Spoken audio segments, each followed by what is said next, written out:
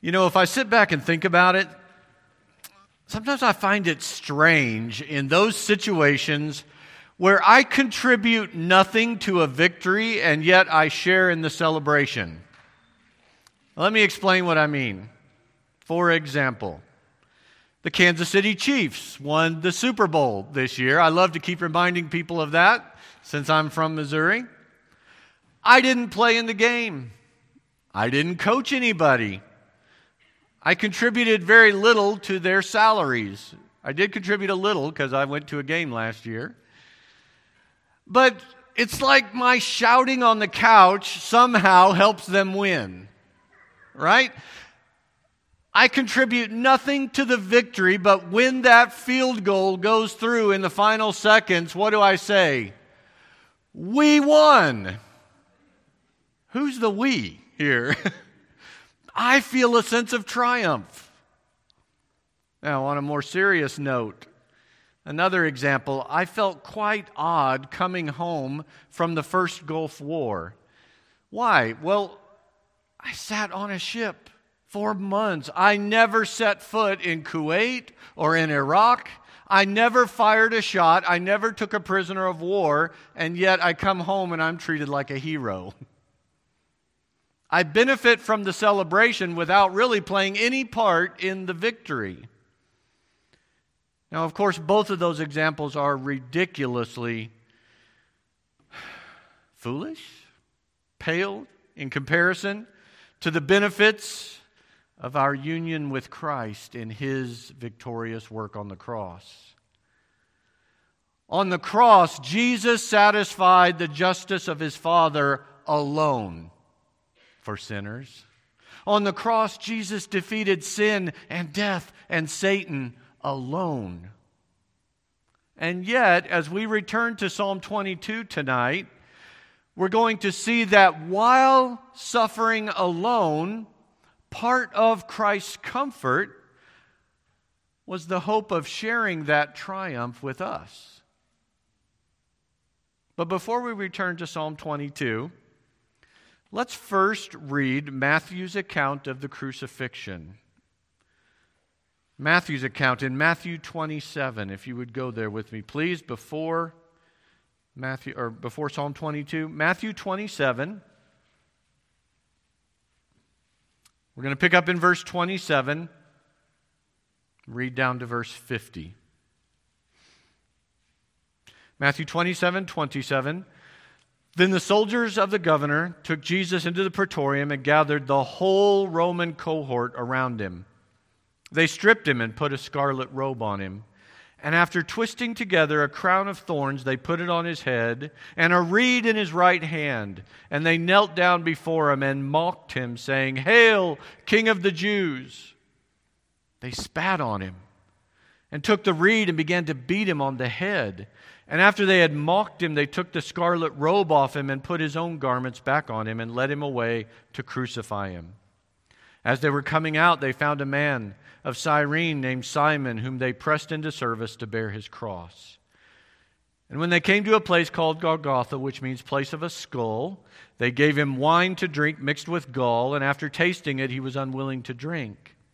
And when they had crucified him, they divided up his garments among themselves by casting lots. And sitting down, they began to keep watch over him there.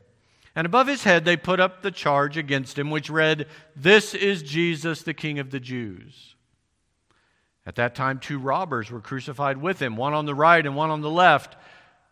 And those passing by were hurling abuse at him, wagging their heads and saying, "You who are going to destroy the temple and rebuild it in 3 days, save yourself. If you are the Son of God, come down from the cross." In the same way, the chief priests also, along with the scribes and elders, were mocking him and saying, "He saved others, he cannot save himself. He is the King of Israel. Let him now come down from the cross, and we will believe in him. He trusts in God. Let God rescue him now, if he delights in him. For he said, 'I am the Son of God.'" The robbers who had been crucified with him were also insulting him with the same words. Now from the 6th hour, darkness fell upon all the land until the 9th hour. About the 9th hour, Jesus cried out in a loud voice, saying, Eli, Eli, lama sabachthani, that is, my God, why have you forsaken me? And some of those who were standing there, when they heard it, began saying, this man is calling for Elijah. Immediately one of them ran, and taking a sponge, he filled it with sour wine and put it on a reed and gave him a drink. But the rest of them said, let us see whether Elijah will come to save him. And Jesus cried out again with a loud voice and yielded up his spirit. Last week we began our study of Psalm 22, looking at the immediate meaning to David and to every saint who has felt abandoned by God at some point in their life. But many scholars have noted that we have no record in Scripture of David ever facing the full extent of the suffering he describes in Psalm 22. And so the common view among conservative scholars is that the Holy Spirit inspired David as he wrote this psalm to speak beyond his own experience, to speak prophetically of his greater Son who was to come, the Lord Jesus Christ. If Isaiah 53 can be called the gospel according to Isaiah, then William Plummer says we can call Psalm 22 the gospel according to David. We walked through Psalm 22 last week, verse by verse, in order. This week we're going to look at it a little differently.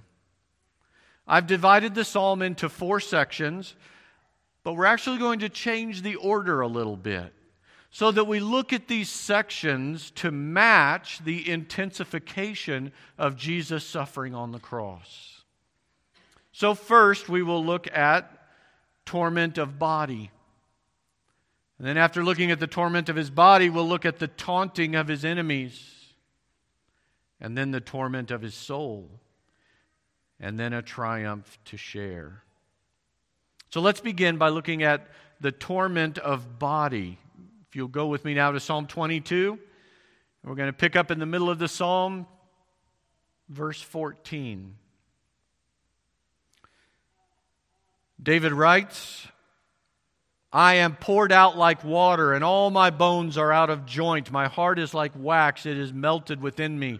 My strength is dried up like a potsherd, and my tongue cleaves to my jaws, and you lay me in the dust of death. For dogs have surrounded me, a band of evildoers has encompassed me. They pierced my hands and my feet. I can count all my bones. They look, they stare at me. They divide my garments among them, and for my clothing they cast lots. Verse 14 begins, I am poured out like water. Now, primarily, that's a very vivid description of his strength, even his life being poured out like water. But in Christ's crucifixion, it is literally fulfilled another way, isn't it?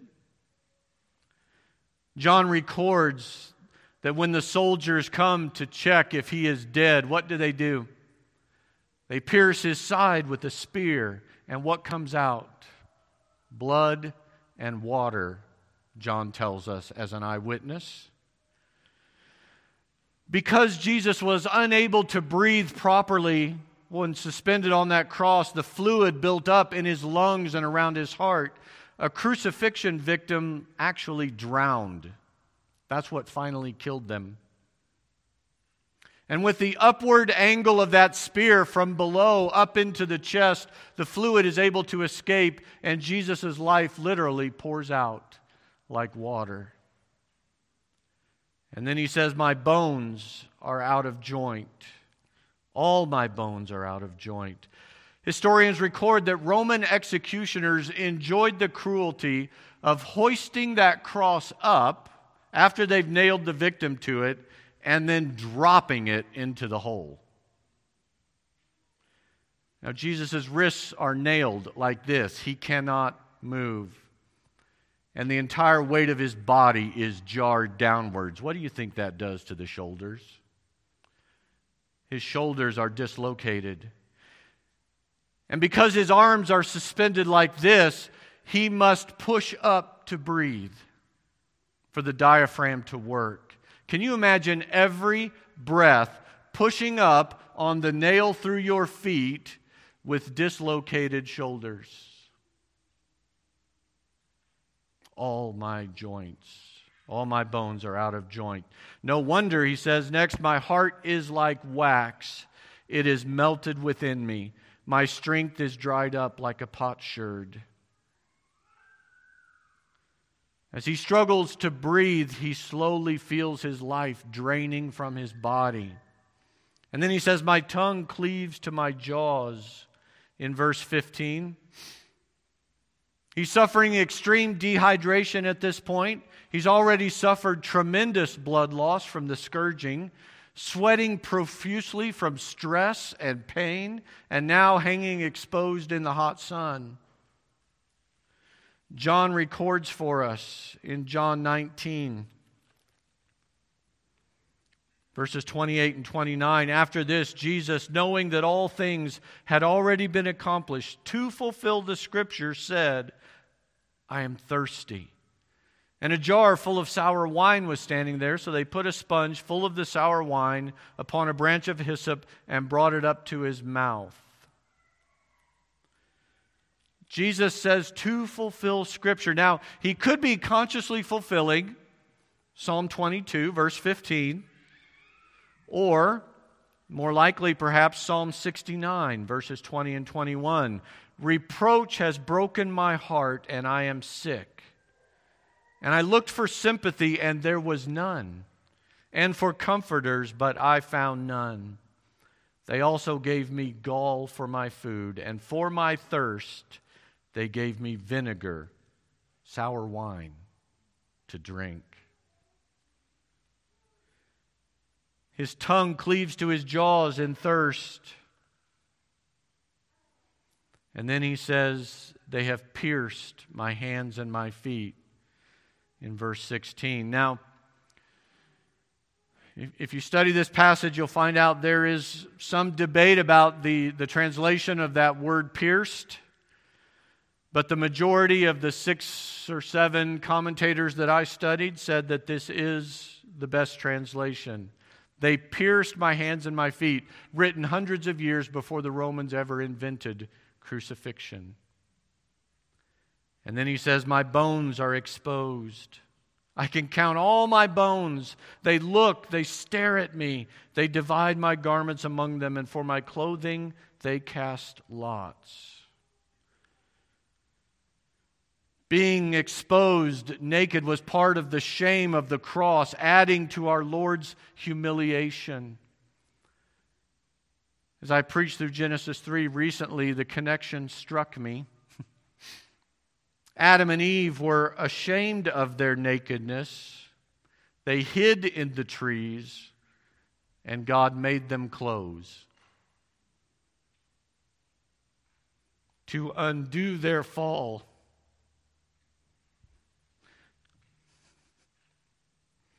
Jesus hangs naked in public shame on a tree, and men plunder his clothes.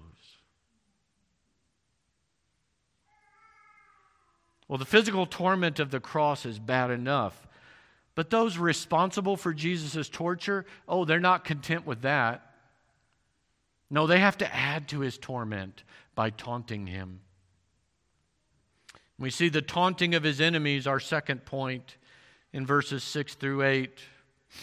But I am a worm and not a man, a reproach of men and despised by the people. All who see me sneer at me.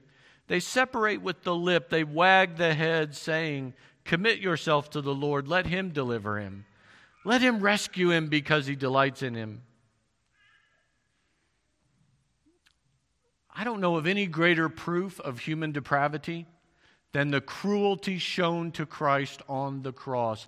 On this day, it is as if all humanity lines up, taking their turn, competing to outdo one another in mocking the Son of God. His friend Judas starts it off, mocking him with a kiss of betrayal. Then the high priest and the temple guards mock him and hit him. Then Herod and his soldiers dress him in a fine purple robe and make fun of him. And then Pilate's soldiers give him a crown of thorns and spit in his face and strike him on the head. And then Pilate mocks him with the sarcastic inscription, King of the Jews. And then the priests and scribes abandon all self-dignity and lead the crowd in taunting him as he hangs there in torment. And even the criminals crucified with him join in slandering the sinless one.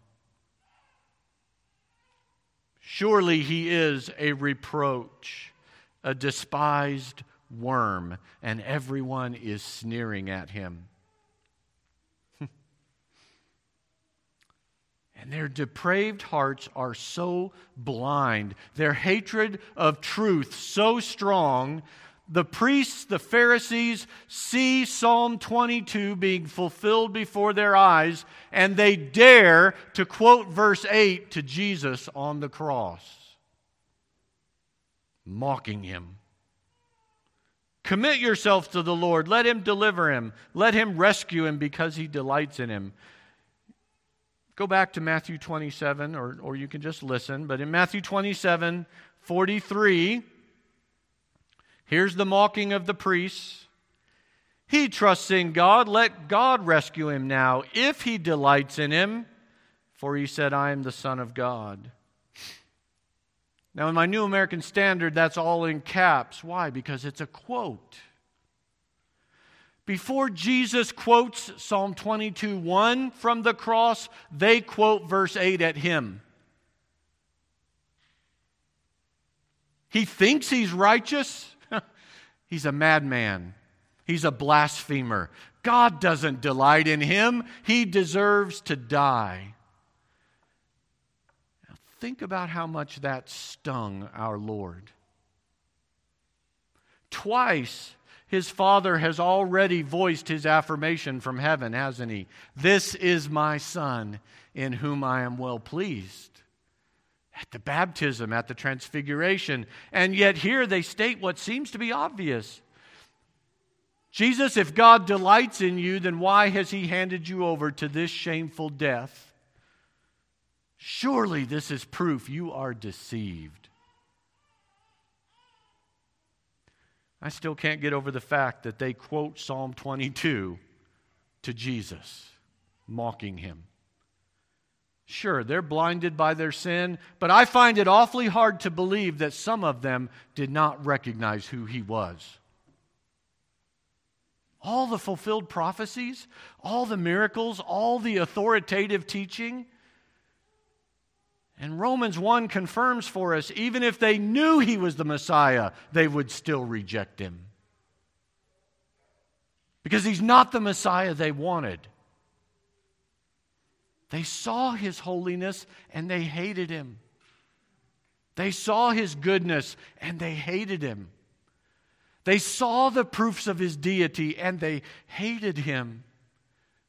He was an unwanted interference. He was an uncomfortable condemnation of their self-righteousness.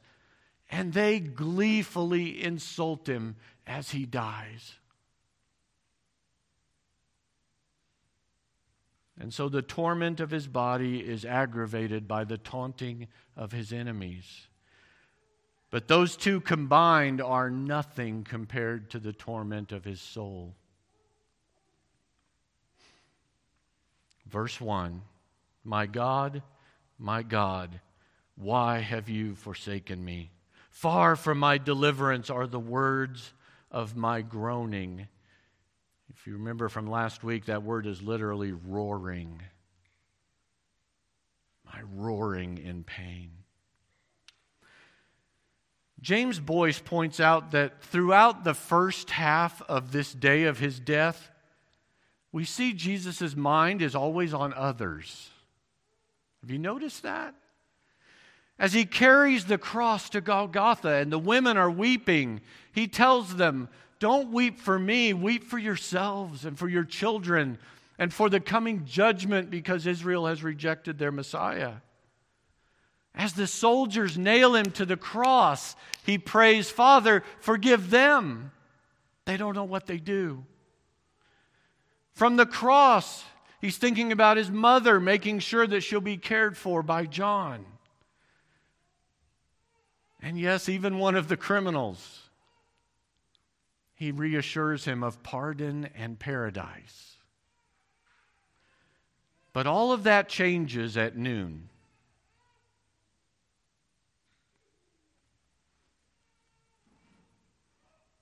At noon, a miraculous darkness descends, and now he is utterly alone, doing business with God on our behalf.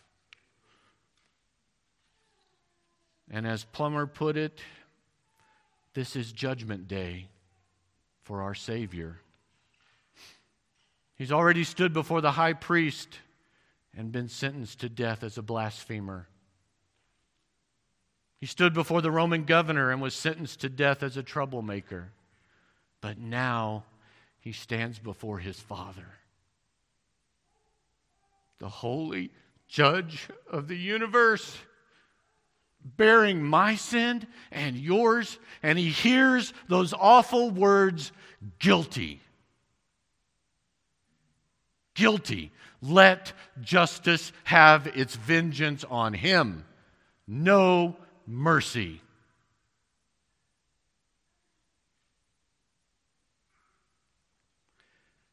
And the hymn writer speaks poetically of the sun refusing to shine as his Maker dies, and rightly so.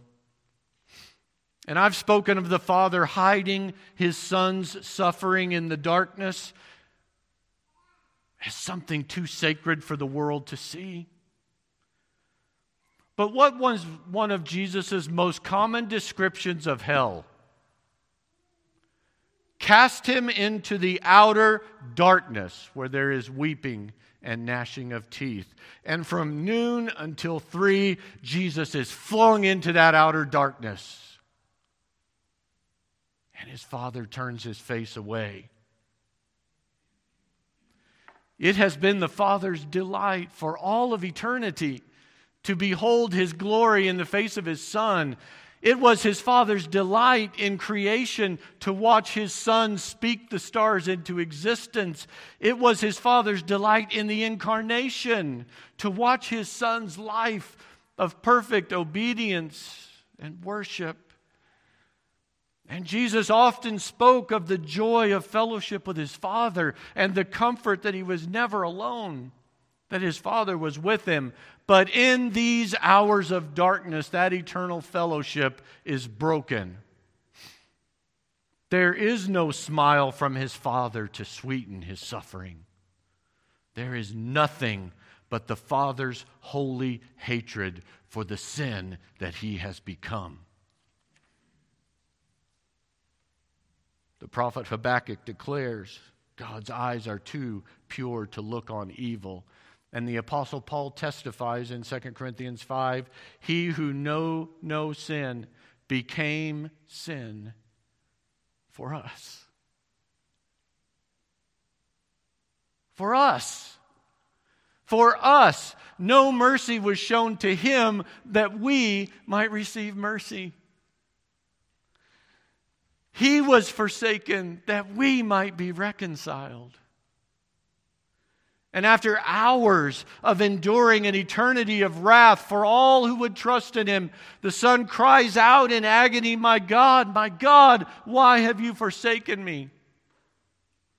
That is not an accusation to the Father. He knows why he's forsaken.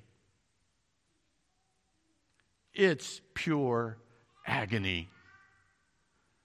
He is voicing his distress, and there's no more fitting cry in Scripture than this.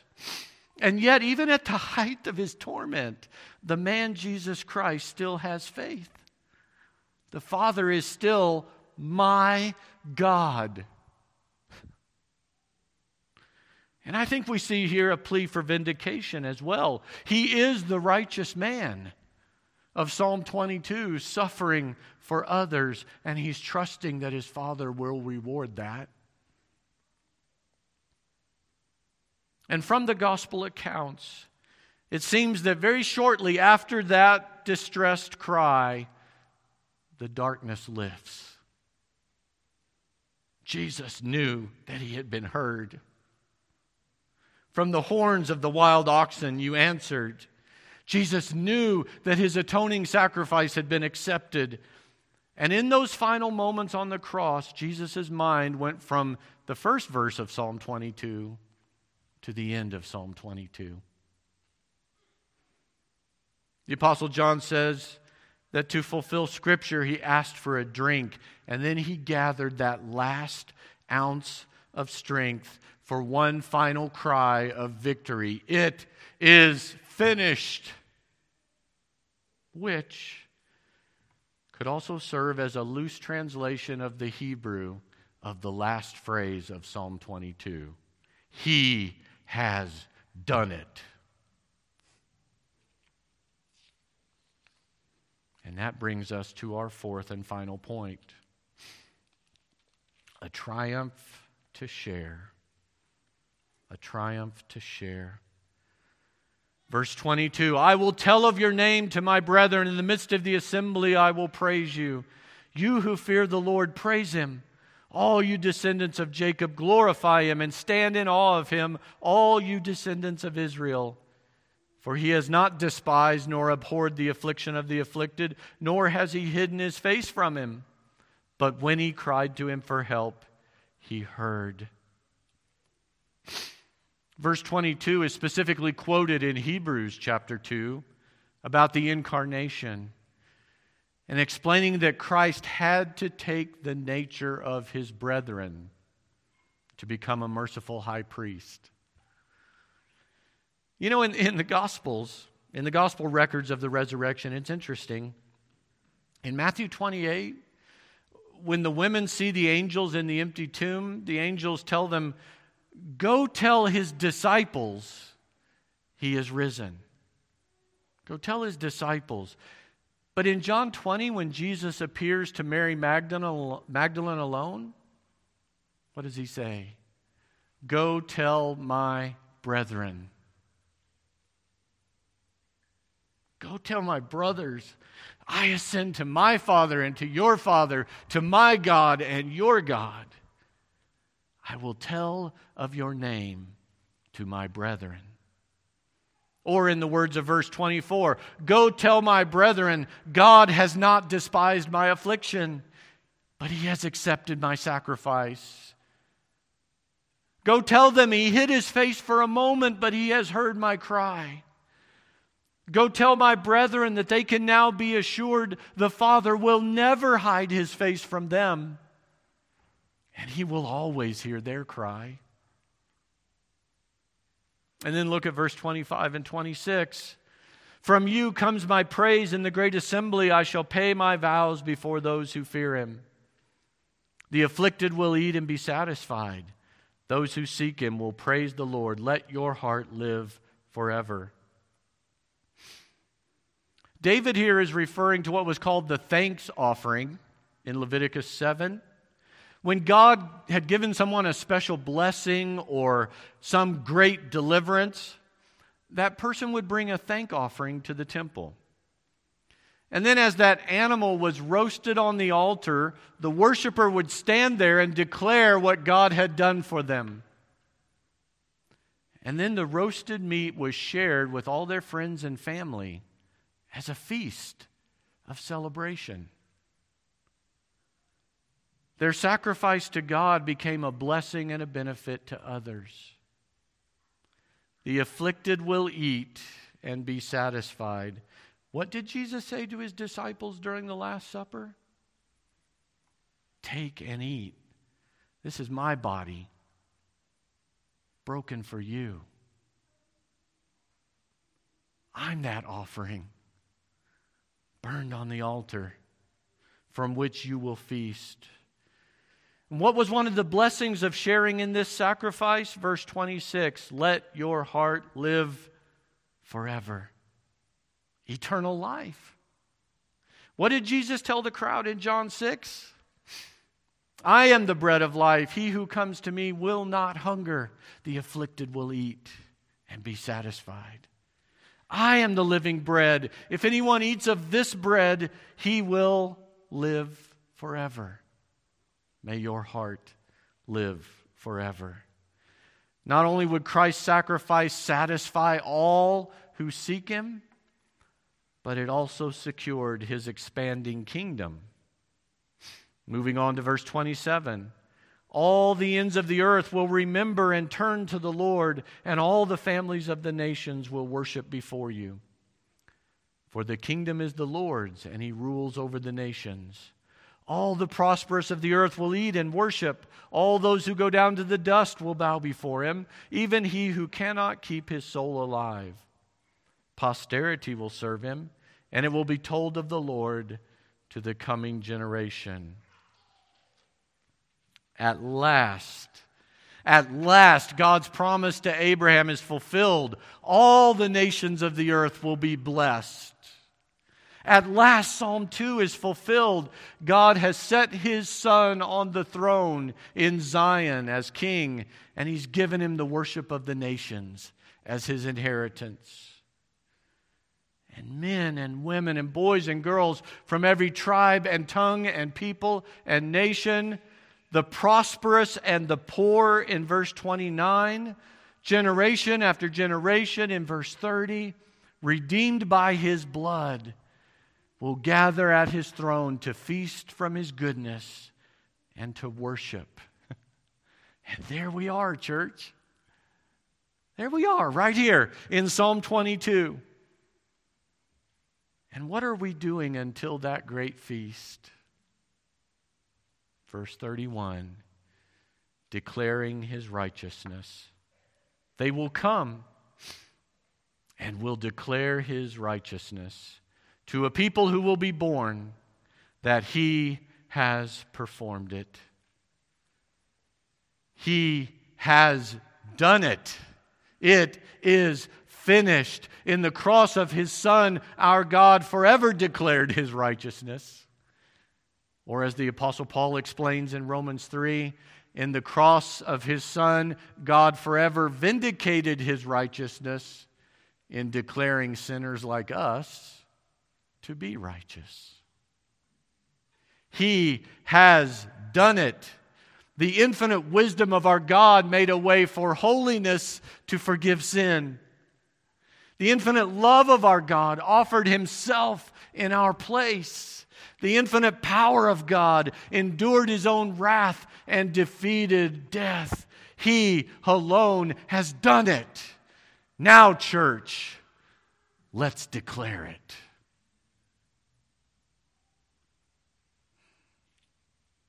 In closing, I must ask, Christ alone has accomplished salvation, but has He done it for you? Has His work become your salvation yet? Have you trusted in His sacrificial death as your only hope of being right before God? Have you come to Christ not to be rescued from bulls and lions and dogs, but to be rescued from the wrath of holy God, from whom there is no other escape? Have you come to have your soul satisfied in Jesus alone? Have you come with the nations to worship and to serve Christ alone? If you have not, I plead with you. Cry out to Christ to save you. And if you don't know how to do that, if you don't know what that looks like, come talk to me after this meeting. Or ask somebody sitting next to you. They will be more than thrilled to help you. Let's pray.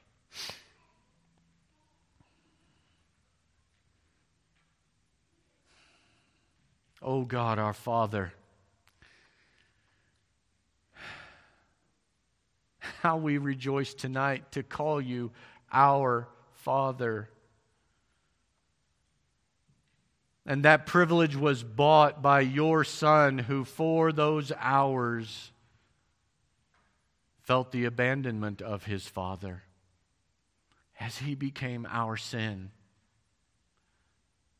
Oh God, we rejoice in the majestic salvation that You have accomplished on our behalf.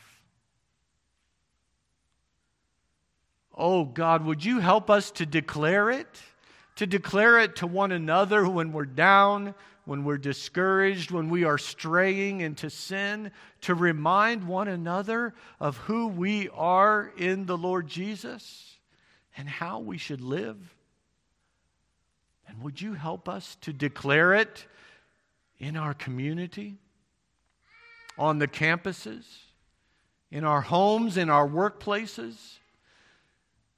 And Lord, with the nations, would You be pleased to call a vast multitude from here, from our communities, from our workplaces, from the campus, that they would come to honor Jesus Christ with their worship, with their praise and gratitude for His saving work. Lord, would You do this for the glory of Your name? We ask in Jesus' name. Amen.